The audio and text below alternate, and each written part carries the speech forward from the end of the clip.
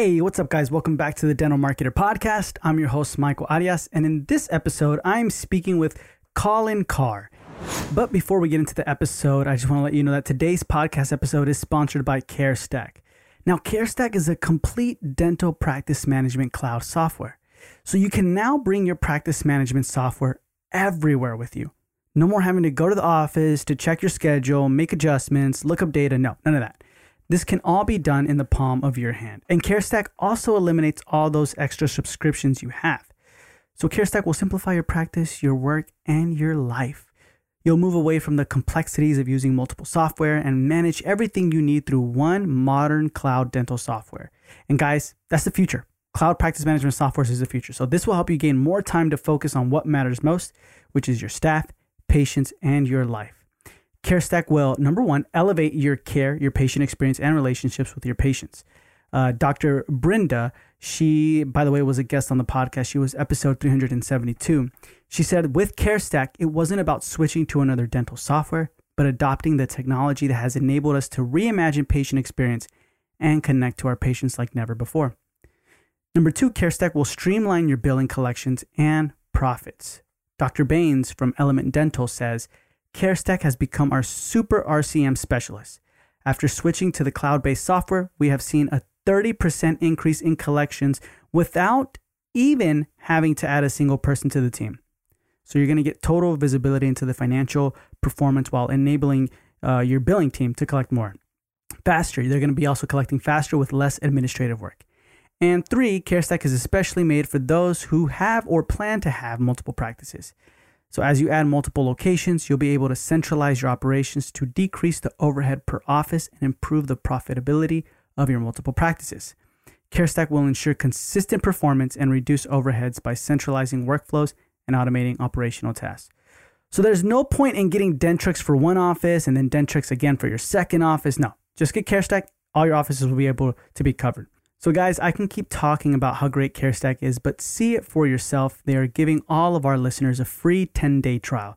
Just go to lp.carestack.org/the dental marketer. Again, that's lp.carestack.org/the dental marketer. Or you can just go in the show notes below, and it's the first link in the show notes below, and you'll get a free 10-day trial. And you'll also get 10% off your annual subscription plus 50% off your setup fee. So go in the show notes below and check it out. All right, let's get into this episode. Same thing in commercial real estate. If you're a doctor and you show up to a property or you're doing a lease renewal and you show up by yourself, the listing agent gets a double commission or the landlord just pockets that money. They're not going to give it back to you. They don't pay commissions to unlicensed tenants. That doesn't happen. So if you're a doctor and you say, you know what, I'm going to save some money today. I'm going to go do my own real estate transaction. The problem is you're not on the selling side. If you are the selling side, you could decide to do a for sale by owner or a for lease by owner and only pay one commission to the outside, but you're not determining commissions as a buyer or a tenant, the landlord or the seller. So a lot of doctors show up to properties or call on properties and say, I'm going to do it all by myself and I'm going to save money. Again, the landlord's laughing all the way to the bank. The listing broker gets a double commission. So landlord gets a way better deal because you don't know what you're doing. Listing broker gets a double commission. They get paid twice. And then meanwhile, you think you saved money and you just lost a ton of money.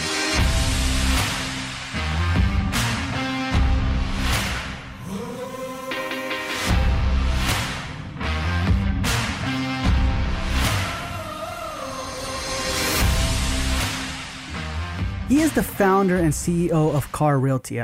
Maybe a lot of you might have heard of that. Carr Healthcare, it's C-A-R-R Healthcare, right? But in this episode, we specifically talk about the importance of educating and protecting a lot of these healthcare providers in commercial real estate, right? Specifically, we dive into lease negotiations, renewing your lease, things like that, stuff that you need to know and figure out. So this is really important if you are maybe a startup, you're looking to renew your lease. Maybe you've already had a practice and you want another, you're trying to find another location, you're looking for a specific space. This episode is fantastic for you. We kind of talk about his past, present, how he got to where he is today. And then we dive into the meat and potatoes of this episode. We talk about how you can tell who's the best commercial broker, how you should interview a broker, we kind of dive into pretty hardcore about landlords, right? What's their real motive? I know a lot of us like to think like our landlords are on our side. And some of us think, hey, I mean, I know I'm talking to a lot of you right now where you're like, no, Michael, my landlord is not on my side at all. Like, he hates me.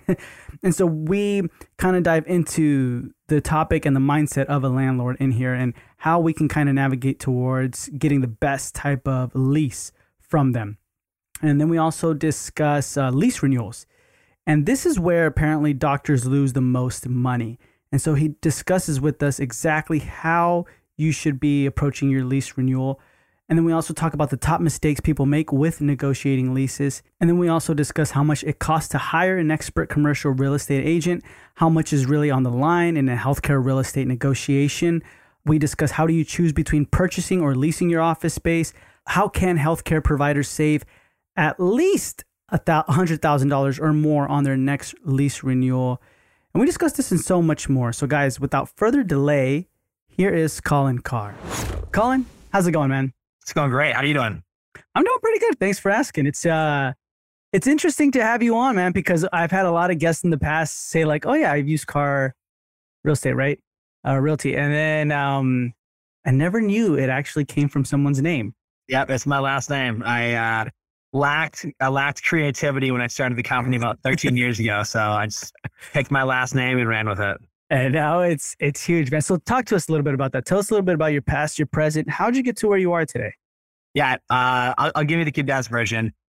So started managing apartment complexes when I was 19 years old. I was fascinated with real estate. That was the first opportunity I had to get into the industry.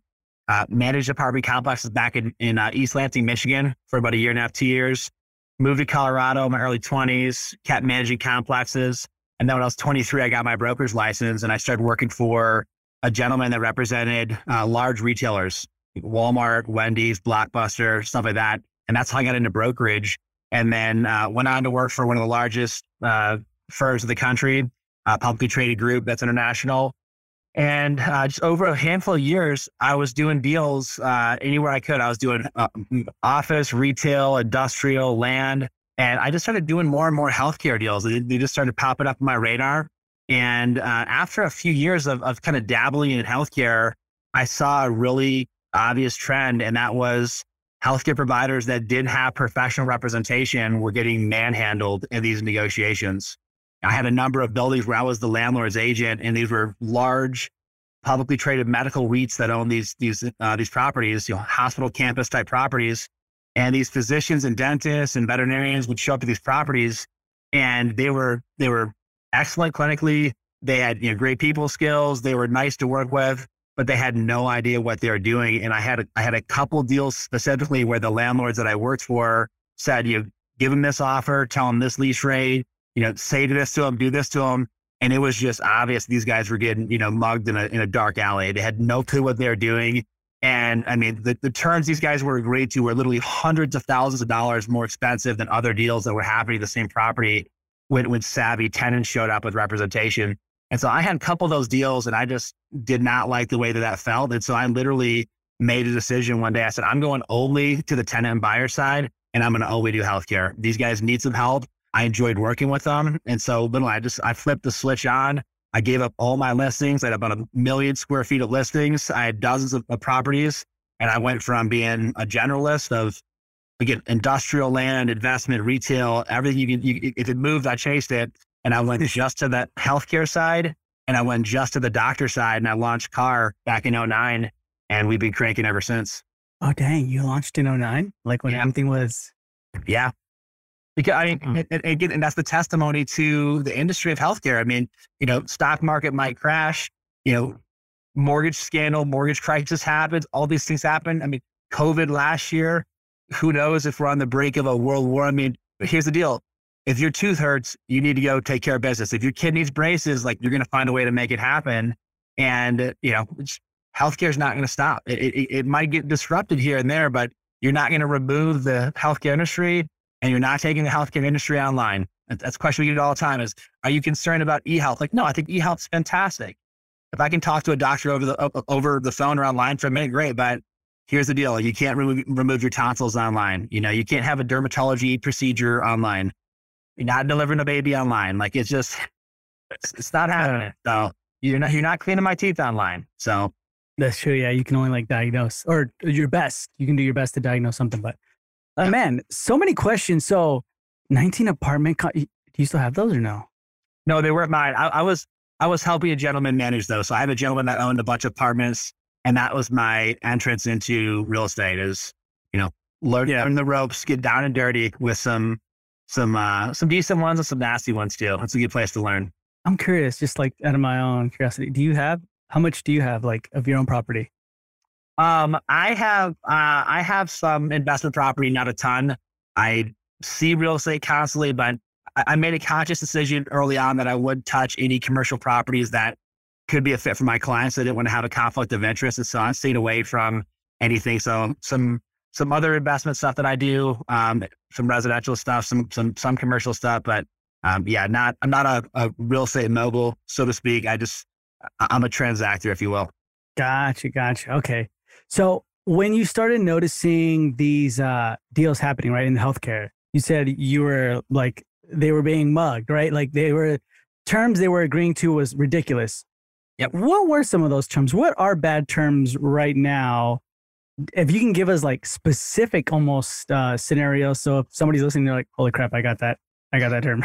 Yeah. So I'll talk about a couple of the deals because they're etched in my mind permanently because I remember them very clearly. I remember the phone calls with the landlords and they were talking to the doctors.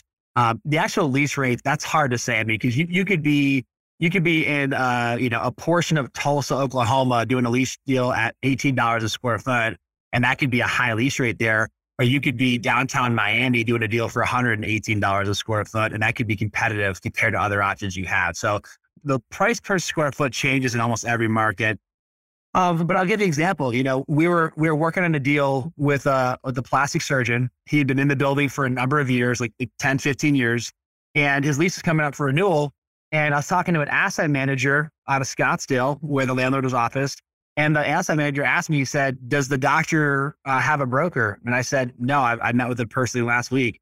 He said, does he know the market? I said, no. I asked him if he's been out there to look at any properties. He said, no. And he said, do you think he's willing to move? And I said, no. He told me he's really tight financially and he doesn't have the cash flow to make it happen. He was paying $27 a square foot. And the landlord says to me, go back to him at $29 a square foot. And so I said, well, just so on the same page, we're marketing vacant space in the building at $24 a square foot. He's already paying $27. He's already $3 a square foot above. He's already paying $10,000, $12,000 per year above what we're marketing to a new tenant. And that's the face rate. And we probably even go lower than that. And I said, so you want to not only keep more, that you want to bump him a couple of dollars a square foot? He goes, yes. And I said, all right, well, how much free rent do you want to give him? He's like, none, no free rent. I said, how much TI allowance, tenant improvement allowance do you want to give him? He said, none. And I said, look, sir, I said, that's, I get the idea of making as much as you possibly can, but we're kind of crossing the line where this guy's already tight financially. If he had representation, there's no way you would even think of proposing these terms. And he says to me, he literally says, either get it done or I'll find another broker who will. Just matter of fact. And so, so go back to the guy and we, do a new lease with this guy, and he's overpaying now by like $5, $6 a square foot. He gets no free rent, no TI allowance, nothing, and he doesn't know the better. So, and then fast forward a few weeks later, person shows up to the building. They are represented professionally, and we do a deal at $24 a square foot with a huge free rent package and a huge tenant improvement allowance package. And it's just, landlords look at it like this: like, look, if you're going to get in the ring, if you're going to get in the cage, like you understand the rules of engagement. And if you don't come in prepared, you don't come in trained, if someone tries to knock you out, like, don't be surprised by it. And they're not trying, I mean, a lot of these guys, they're not jerks. It's just matter of fact. And so every time I tell the story, people's response usually is like, dang, man, these guys are getting taken advantage of. That's crazy. But I always like to flip this script and turn this around. If you were going to sell your house and your house was worth $500,000, but your broker told you, hey, listen, Michael, we could probably get $650,000. You say, how is that possible? You say, look, there's a couple of people in the neighborhood that aren't represented. They're calling on properties themselves. I've talked to two of them. They have no idea what they're doing. And they told me that their budget's $650,000 to $700,000. I think they'd probably pay it. Your response would be, listen, if you can sell my $500,000 house for $650,000 and we're going to get a closing, like, have at it. And you would take the $650,000 and you're not a bad guy. So It's the same thing with landlords. They're going to get as much as they possibly can. And they're going to assume that if you don't have representation, that was a conscious decision that you think you know better. And listen, you get in the ring, man, they're going to throw some hard punches. And that's just how the game's played. Yeah. So that's why because I've heard a lot of people say like, oh, I didn't even find a broker. I didn't even need one. Like I didn't even need a broker. I just found my location and I did the deal and it was great. Yeah. And maybe they did their own research, I'm guessing. Like, or I've noticed in some of the Facebook groups, like they'll ask questions and people will, give them a response. But it makes you kind of think how much better could your negotiation have gone, or at least or terms, right? Yeah. Could be with a broker. So what? Let me make a point on that one. Here's the question that I would ask that doc here. Is your objective to get a deal closed? Or is your objective to get the most competitive terms possible, and in doing so, probably save $100,000, $200,000, $300,000? Because realistically, this is not demeaning people, but I have a 10-year-old daughter, I have a 13-year-old son. Like they could drive around in my car and they could call a sign and ask them what size space they have available. Like they could go to a search engine and type in a database and find properties, and then email that person and then go get a showing set up. Like that's not the moneymaker. Like, yes, we do find properties that are not on the market. We do help evaluate properties. We have a whole site selection due diligence. That's part of the process, no question, the quote space finding. But the real service is provided in the actual negotiation. It's how much better of a deal could we have achieved? And here's the reality. If you have to borrow an extra $100,000 because you didn't get the right tenant improvement allowance, and you're going to pay interest on that over the next 10, 15 years, you just lost $150,000. If you're overpaying on your lease rate by, let's say, $2 or $3 per square foot, and you're in 3,000 square feet, you just lost $75,000 to $100,000 over the next 10 years. And again, you just keep on going. What if you don't get the right free rent package? What if you get 2 months of free rent? You could have got 4 or 5. You just lost another $25,000. And so you start going through all these different evaluations, and it's like, listen, you can lose $100,000, $200,000, $300,000 like that in real estate, especially commercial real estate, because there's so many things. Like, what about your annual increases? What about operating expenses? Who's paying utilities? Who's paying janitorial? Who's paying for capital improvements? And there's all these different things that are negotiable. And so, it's not rocket science, all right? But there is a strategy to it, and there is a very specific way you can either win or lose. And a lot of doctors are saying, all right, if I can just get a location selected and I can get a deal done, like that's the victory. It's like, that's not the victory. Like, yes, you accomplished something. The victory would have been getting that same property you would have gotten anyways, but saving $300,000. Then you got a victory. Yeah. Because I feel like some people are so obsessed with the location that they're like, I got to do whatever it takes to get it. Then they're in it, and then they're like, holy crap, I haven't even broken even yet because of rent. You know what I mean? Like, and construction has been delayed. My free rent is already gone. All these things happen. Yep. So to you, what have you seen like the biggest mistakes that people have been making when it comes to like negotiating or negotiating their office space? Top mistake that we find when people negotiate, number one, it's the do-it-yourself mentality. That it's the doctor or the office manager saying, well, I did a lease for one of our spaces 10 years ago, or, I've got friends that have done this and they told me how to do it. Like, that's a hilarious line. That's like a patient be like, yeah, no, I have a friend who had their tooth removed. Like, how hard can it be? Like, Tom Hanks showed me how to do it, with a nice skate and rock. Like, it can't be that hard, right? Yeah. So the do-it-yourself mentality, that's laced with minds of getting just completely blown up. So that's number one. The next one is people select a property, they fall in love with it, and then they only negotiate on one property. And this is a difference between residential and commercial real estate. In residential, you take this approach. You go out there, look at properties, or you're online, all the different search engines, and you're finding the property. And then when you find it, you submit a single offer in a contract. And if the seller accepts and signs it, you're locked and loaded. You're under contract. It's a legally binding document. Now, you have the right to terminate it, but you're typically locked and loaded, and you proceed in good faith, and then you're done. Commercial real estate is different. Commercial real estate, the savvy companies, the Fortune 500, the top retailers, all these guys, they go to market and they look at 8 or 10 properties that might be a fit. Now, some markets, like let's say you're in Orange County, you might only have 3 properties to consider. You might be in Kansas City and you might have 15 properties to consider. So every market's different, but you go to market, you look at the top, let's say 7, 8, 10 properties, and then you whittle down to the top 3, 4, 5. And then the savvy companies, they will negotiate on a non-binding basis. So it's not a binding contract. It's you trade paper back and forth, non-binding. And you might go 3 or 4 rounds of negotiations with 3 or 4 different landlords.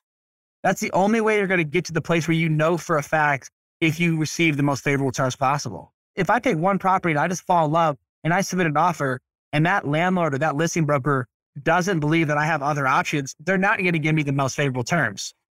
I mean, this is a guy shows up to a car dealership and says, I have to go home with that car tonight. I have to get that car. What's the best you're going to do for me? The sales rep's going to say, I don't know, 3,000 above sticker. Like, yeah. They're not going to do anything for you. Like, would you throw in an air freshener? Like, maybe, but probably not if you have to go home with that car. Yeah. So the flip side is you're talking to 3 or 4 or 5 landlords and you're going back and forth and you're negotiating simultaneously and you're saying, listen, you guys, your lease rate's competitive, but you guys are way low when it comes to free rent or tenant improvement allowance. And we got 3 other landlords over here willing to do this, this, and this. If you guys want to stay in the game, you're going to have to get more competitive. And so you get these landlords that start competing against each other. And at the end of the day, you're going to get the best terms possible. But I'll tell you this, even more importantly, you're going to know that you got the best terms possible. That's the peace of mind factor is you're not going to wonder over the next 10 years, did you leave $300,000 on the table because you jumped the gun or got excited?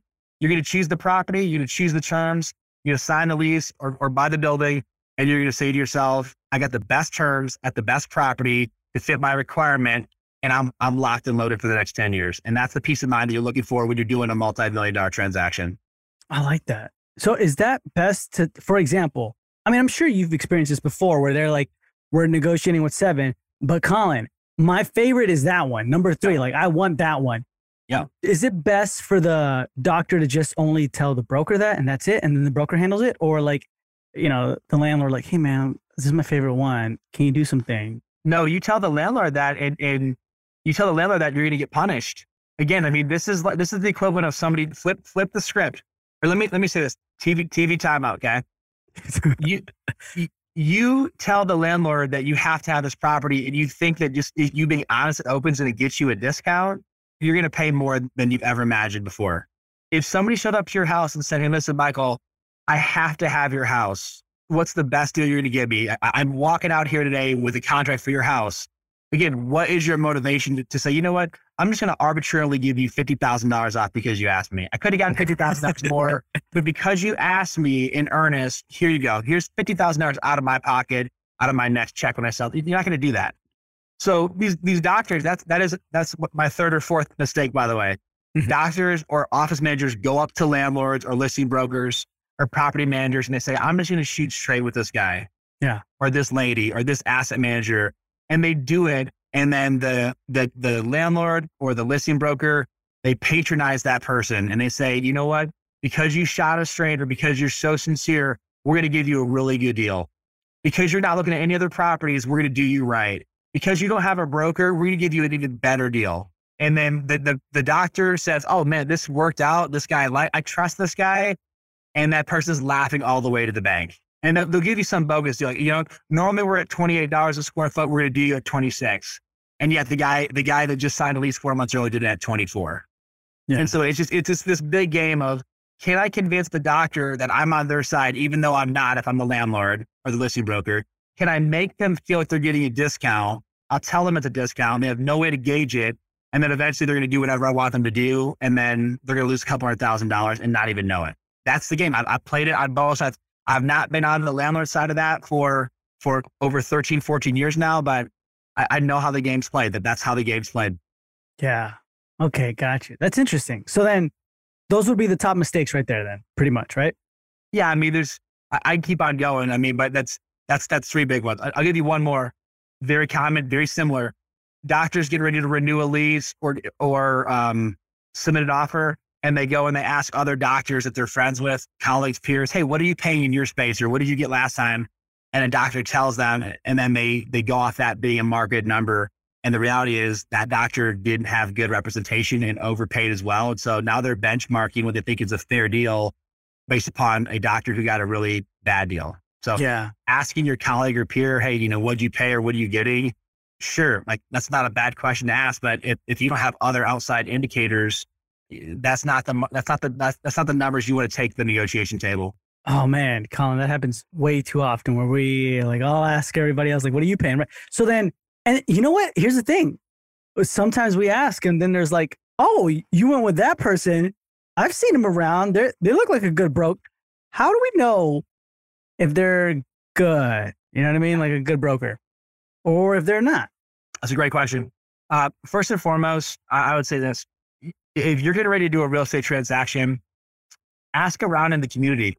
Ask the top lenders, ask the top architects, the top equipment suppliers, ask the top marketing companies, consultants, whoever you're talking to. You say, hey man, who do you like working with? Who do you know that specializes in helping healthcare providers maximize every opportunity? That's a great way. And then you start getting a name or names. And then as a doctor, you sit down with that person. Like again, doctors can say, I'm so busy, I don't have time to do this. You're telling me you're so busy that you're willing to lose a couple $100,000 because you can't take 15, 20 minutes to interview a broker, either over the phone or in person. Like you're not charging $200,000 for every 15-minute block. Like you can take 15 minutes to make sure that you don't lose a ton of money. Right. Mm-hmm. And then when you do that, just ask the broker, say, listen, what's your game plan to help make sure that I capitalize on my deal? What's your game plan to make sure that I'm taken care of? How do I know that you have my interests first over someone else's? And if you give me your game plan, and that broker, that agent's going to tell you what they want to do, how they want to help you. And like a lot of things, you're going to know quickly, either I like this person, I like what they're saying, I like their game plan, or, I'm going to go to the next person. If you're not convinced the person you talk to has your best interest in mind or is the best, most qualified person, then move on to the next one. I tell doctors all the time, listen, if it's not Carr, if it's not us, make sure it's someone. It's no different than the dentist. Listen, if the dentist is going to say to the patient, look, if I'm not your dentist, still go to another dentist. Like, don't not go to a dentist if I'm not your dentist. Like, your teeth are too important. Same thing. Real estate transactions, they're too important. Don't just live across the finish line on a deal. Have an expert, have someone who's going to protect your interests, and find someone you trust. And if you find that person, then give them a shot.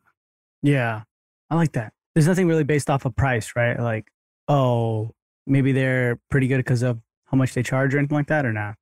No, because that's the beauty of commercial real estate. Commissions in commercial real estate are paid by the landlord or seller, just like in residential real estate. So if you go to sell your house, you have a listing agent and you have a commission agreement, and it's built for two brokers. It's built for the listing broker, your broker, and it's built for the buyer's broker. If the buyer's broker, if the buyer shows up with a broker, the listing agent, your broker, gets a double commission. Same thing in commercial real estate. If you're a doctor and you show up to a property or you're doing a lease renewal and you show up by yourself, the listing agent gets a double commission, or the landlord just pockets that money. They're not going to give it back to you. They don't pay commissions to unlicensed tenants. That doesn't happen. So if you're a doctor and you say, you know what, I'm going to save some money today, I'm going to go do my own real estate transaction. The problem is you're not on the selling side. If you are the selling side, you can decide to do a for sale by owner or a for lease by owner and only pay one commission to the outside, but you're not determining commissions as a buyer or a tenant. The landlord or the seller is. So a lot of doctors show up to properties or call on properties and say, I'm going to do it all by myself and I'm going to save money.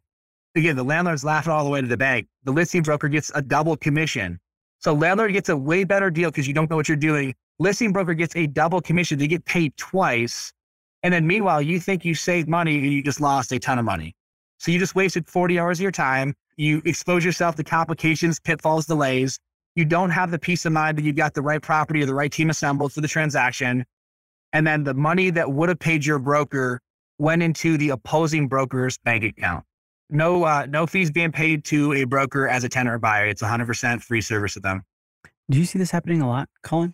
Or no? Yeah, every day, man. Really? That's why I started the company. I mean, I did a significant number of deals with doctors that had no representation. And again, they just kept showing up to these properties, and I just kept watching these guys, again, get manhandled. They had no clue what was going on. And they were nice people. They were very intelligent people. Academically, I assume clinically, you look at their websites, you read the reviews, they have very healthy practices, look through their financials, they were doing well, but they kept taking this do-it-yourself approach. So yeah, I mean, that's why we started Carr. I started flipping over. I started doing a bunch of tenant work. I started working for a bunch of doctors on their behalf. And I started showing them how much money we were saving them and how much time and the peace of mind. And I was educating them. And the response was unbelievable. Like, these guys were so thankful and so appreciative that someone actually took them by the hand and protected them. that they start telling all their friends and colleagues. And all of a sudden I went from having a few healthcare providers to having literally a couple dozen doctors that I was doing work for because these guys needed the help. Yeah. Yeah. As we're talking, you've been mentioning like the landlords are laughing all the way to the bank. And so it kind of almost seems like the landlords are a little bit the bad guys sometimes, right? Or a lot of the times. So what do you think we should, I mean, like just in general, I think if I had a really good lease happening, but the landlord sucked, like Colin, you were to call and be like, man, I did everything I could and these are the terms. And then I'm like, oh man, I appreciate it, but your landlord sucks. What do we do in that scenario? So first of all, it would not be my landlord because I wouldn't be working for the landlord. I'm only going to be on the doctor's side. But for argument's sake, this is what I'd tell you. I would say, listen, landlords buy and sell properties all the time. You could have the best landlord in the world and he or she might sell that property tomorrow and you get the worst landlord in the world. The key is this the right property for you? Number one, is this where you want to have your practice for the next 10, 15, 20 years? Number one. Number two, who's the property manager? Because we're not going to be dealing with the landlord during most of the issues. We're going to be dealing with the property manager and asset manager. So we could have a really tough landlord, but they could have a very good management company. Let's go interview the management company to see what we're working with there. That's a whole different story. Number three, I would go and talk to other tenants then. And I'd say, hey, listen, what's your experience been with this landlord group? Because again, you might have a tough landlord who's dealing with the negotiations, but you never see them ever again. And so let's talk to other tenants in the building. What's your experience been? And see what they have to say. And then last, it's going to come down to the money. If you've got the terms that fit your practice in a location that fits your practice and it's properly managed, we don't care if the landlord is sending us a Christmas card or a basket on our birthday. Like push that stuff aside. We've got to get the best location with the best terms possible for the practice. And then I guess the last thing I'll say is that's why you have a good lease agreement. And that's why you have a good real estate attorney. Because again, the best landlord in the world sells the property after you already leased it to a bad landlord or vice versa. The governing document's going to be the lease agreement. We've got to have a really good lease. It's got to be reviewed by a real estate attorney. Okay. Yeah. Not your brother-in-law's cousin, sister's nephew who does family law in Iowa. Like I get that he's an attorney. That's not what we're talking about.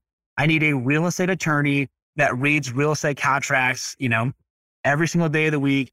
That's the person I need to review my lease. And if they say, hey, listen, this is the best lease we're going to get.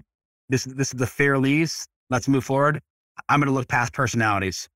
Do you guys provide with the real estate attorney or no? So we will recommend real estate attorneys that you can work with. We don't have attorneys that work for our clients. Our company, we have in-house counsel for ourselves because we work in 40 some different states. But yeah, every doctor needs to have a good real estate attorney. And some attorneys do real estate on the side and they work on maybe just practice sales or transition. That's great. But you want to get a good attorney that understands real estate. Some attorneys are employment law attorneys and they understand how to draft contracts with associates and staff, but they don't do real estate. You need to get a real estate attorney because it's a real estate document. And a good real estate attorney, by the way, is not going to try to create an employment agreement with you and associate. They're going to say, I don't do employment law. So you get just like dentistry is very niche. So again, you got a perio and an endo and a prosto, et cetera. They're all very different. It's saying that in law, you can have a generalist attorney that does everything, but typically it's, I have an employment attorney, I have a transition attorney, I have a real estate attorney, and then occasionally you get guys that are really good at all those, but you want to make sure you ask those questions. How many real estate documents are you reviewing on an annual basis for your clients? And if it's a high number and you can talk to those people and they give good feedback, all good. But if it's, hey, I do a real estate contract once or twice a year, keep that attorney for whatever else you want them for, but get a good real estate attorney, and a good real estate broker will get you in touch with 1, 2, or 3 good real estate attorneys and you can interview them. Yeah. Because where could the mess up happen there? Like, let's just say the negotiation went well. Now it's time for the lease attorney and then something oopsies. Like, what have you seen where it's like, oh man, this is why you needed a really good lease attorney? Happens all the time. So, real estate broker negotiates a phenomenal deal with the landlord. The lease document comes over. The lease language is a little bit ambiguous. The attorney doesn't catch it, doesn't draft the right language or correct the language. And all of a sudden you negotiated 6 months free for build out and then 6 months free upon opening. So 6 months free to build out the space and get the architects, the contractors in there, equipment suppliers, get it all polished up. And then once you're ready to open, then you get another 6 months free upon opening. And the landlord finagles that lease and then changes the language And so it says 6 months twice, but it was referring to the same period. So they get 6 months free to build, but they get no free rent once they open. We see landlords pull that stuff all the time where they finagle the language. Or here's one for you. You get a tenant improvement allowance, all right, where they pay a portion of the renovation of the build out. Well, they can pay that on the gross square footage, or they can pay it on the usable square footage. Like if you measure the inside of the walls, not the outside of the building, but the inside of the walls, well, that could be a 20% difference. And so you get landlords that'll say, I'll give you a tenant improvement allowance based upon the gross square footage, and then they'll change language to the usable square footage in the lease. Or they'll use ambiguous language where it becomes hard to figure it out. So you need a good real estate attorney to take the terms that were agreed upon in the letter of intent or the request for proposal that your real estate broker negotiated. And then the real estate attorney needs to make sure that what was negotiated makes its way into the lease agreement. Yeah, man. So that's really fishy, man, because like you guys would negotiate the right terms. And then the landlord's like, well, let's just kind of, you know what I mean? Add another synonym and then add some different words. And then that's where the real estate attorney kind of comes in. Now, I wanted to ask you, because this happens so many times, Colin, does Carr provide not like a guarantee, but kind of like a thing where it's like, hey, yeah, you get, your 6 months free rent throughout the build out, but there's delays. And then at the same time, 6 months or some type of months for free once you're open. Do you guys do that or no? It's like too much predictions right there. No, we negotiate that for sure. We're going to go for free rent during build out. You never want to pay rent during build out. If you're paying for build out and you're not seeing patients and you're paying rent, you're not in the best position possible. If you agree to that one, it had to have been because you had to have that space and you just understand that's a cost to transact there. It's kind of like houses. You might go to a house, they say, hey, this is a $1 million house. Well, there's 4 other buyers. If you want it, you're going to have to pay $1 million too. And you might say, hey, listen, I'm willing to pay $200,000 more because I've got to have this house. Now, you might choose that, but not unless you're forced to. So yeah, we negotiate those deals. We don't control if there's delays though. Once you lock into that lease, if your architect drops the ball, if your contractor drops the ball, if they don't order the doors in the right time, if the millwork person is delayed, if you can't get the equipment from the supplier because they're backed up supply chain for 8 months versus 6, the landlord's not going to give you more time or more money. You have to roll with the punches there. So we try to anticipate those things. Like for instance, if you're doing a deal right now and you call up one of the top millwork or equipment suppliers in the country through one of their reps and you ask them, what's your lead time on this cabinetry or on this chair? They might tell you 8 months. Well, you only have 6 months for build out. So you're going to have to sign that purchase contract on the equipment and order it potentially before you sign that lease. And now you're getting to a little like, you got to get, which one do you want to do? Do you want to take a risk and order that equipment 2 months before you sign a lease and pray that the lease comes together, if not here, somewhere else, and just realize that you're hoping it lines up? Or do you want to wait until you sign that lease and then you order that equipment and then your space gets finished at the 6 months and your equipment supplier is like, hey, guess what? Your chairs will be here in 60 days. And you're sitting there in a brand new space, fully built out, with no cabinets or no chairs or no technology. And you're like, wow, this space is amazing. And yet I can't see a patient, but it sure looks nice. So moving pieces of the puzzle on this one here, supply chain issues, permitting issues, financing. And again, all the reason why you want to have an excellent advisor quarterbacking the deal for you, telling you, hey, listen, we got to hurry up here. We're behind over here. Pause right there. We need to catch up over here. That's what a good expert real estate advisor should be doing for you.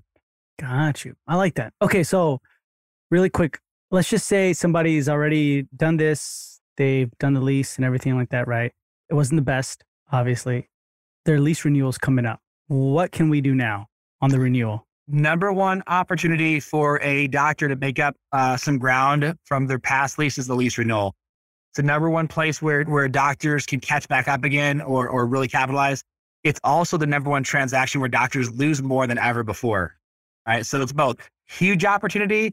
It's also the opportunity where the doctors lose the most. And here's why. The easiest thing possible when you're a doctor and you're inside of a current space and you have a lease agreement and that 7 years runs up or the 10 years runs up and the landlord just slides a piece of paper across the desk and says, hey, listen, your lease is up. We'd love to have you stay here. We're going to give you a good deal. Okay. And then you're the doctor and you're like, listen, the space has been really good to me. I like it here. The landlord's been good enough and I don't have time to move. I don't have the money to move. I don't want to tell my patients I'm moving. I've got other things to deal with on the marketing side. and they just go ahead and sign that lease agreement, and they just lost 100, 200 grand like that. So if you're dealing with the lease renewal, the game plan's simple. Hire an expert real estate agent that's only going to represent your interests. Okay. That broker or that agent will go to the market and find all the comps, all the comparables, figure out what it would look like if you wanted to buy your own real estate, if you wanted to relocate and go across the street or down the street or down into a different part of the market. What does that look like? And then once they're armed with that information, now they're in a place where they can negotiate intelligently with your landlord. Because if you're a doctor and you're in a space and you've been there for 10 years and you just ask the landlord, well, if I want to stay, what's the best you could do for me? Again, that is a foolish statement. That tells the landlord, I have no idea what I'm doing. I'm willing to pay above market. I don't have extra representation leading me or advising me, and I don't have time to deal with this. So please have mercy on me. They're not. And then, so you're going to get manhandled. So long answer to a short question. If you have a lease renewal coming up, you have a huge opportunity to capitalize. You've got to start at least 12 months in advance. Don't wait until you're 2 months out because the landlord knows you're not going to move at that point. But hire an expert advisor, do it 12 months in advance, learn the market and figure out what else is out there. And then when you negotiate with your current landlord, you're negotiating factually, not just a shot in the dark or just a bluff or a bag of please give me a better lease rate. Much better game plan.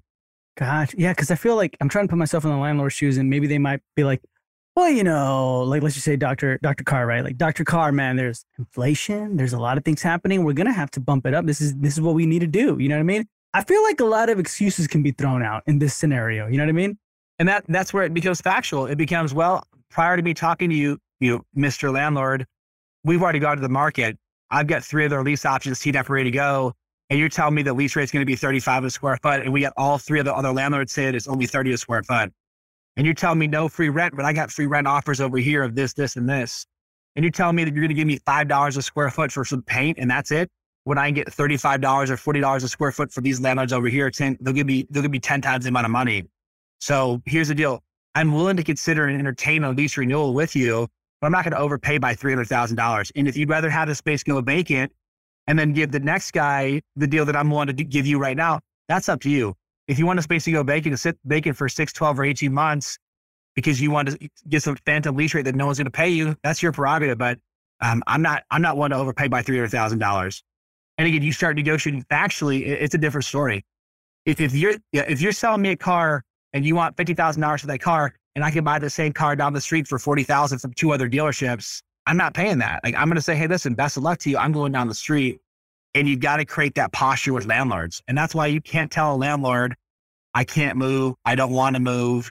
What's the best you'll give me? You can't say stuff like that to a landlord because they're gonna come at you. Again, cordially, respectfully, very savvy, but they're gonna play you. And you can't say that stuff to a landlord.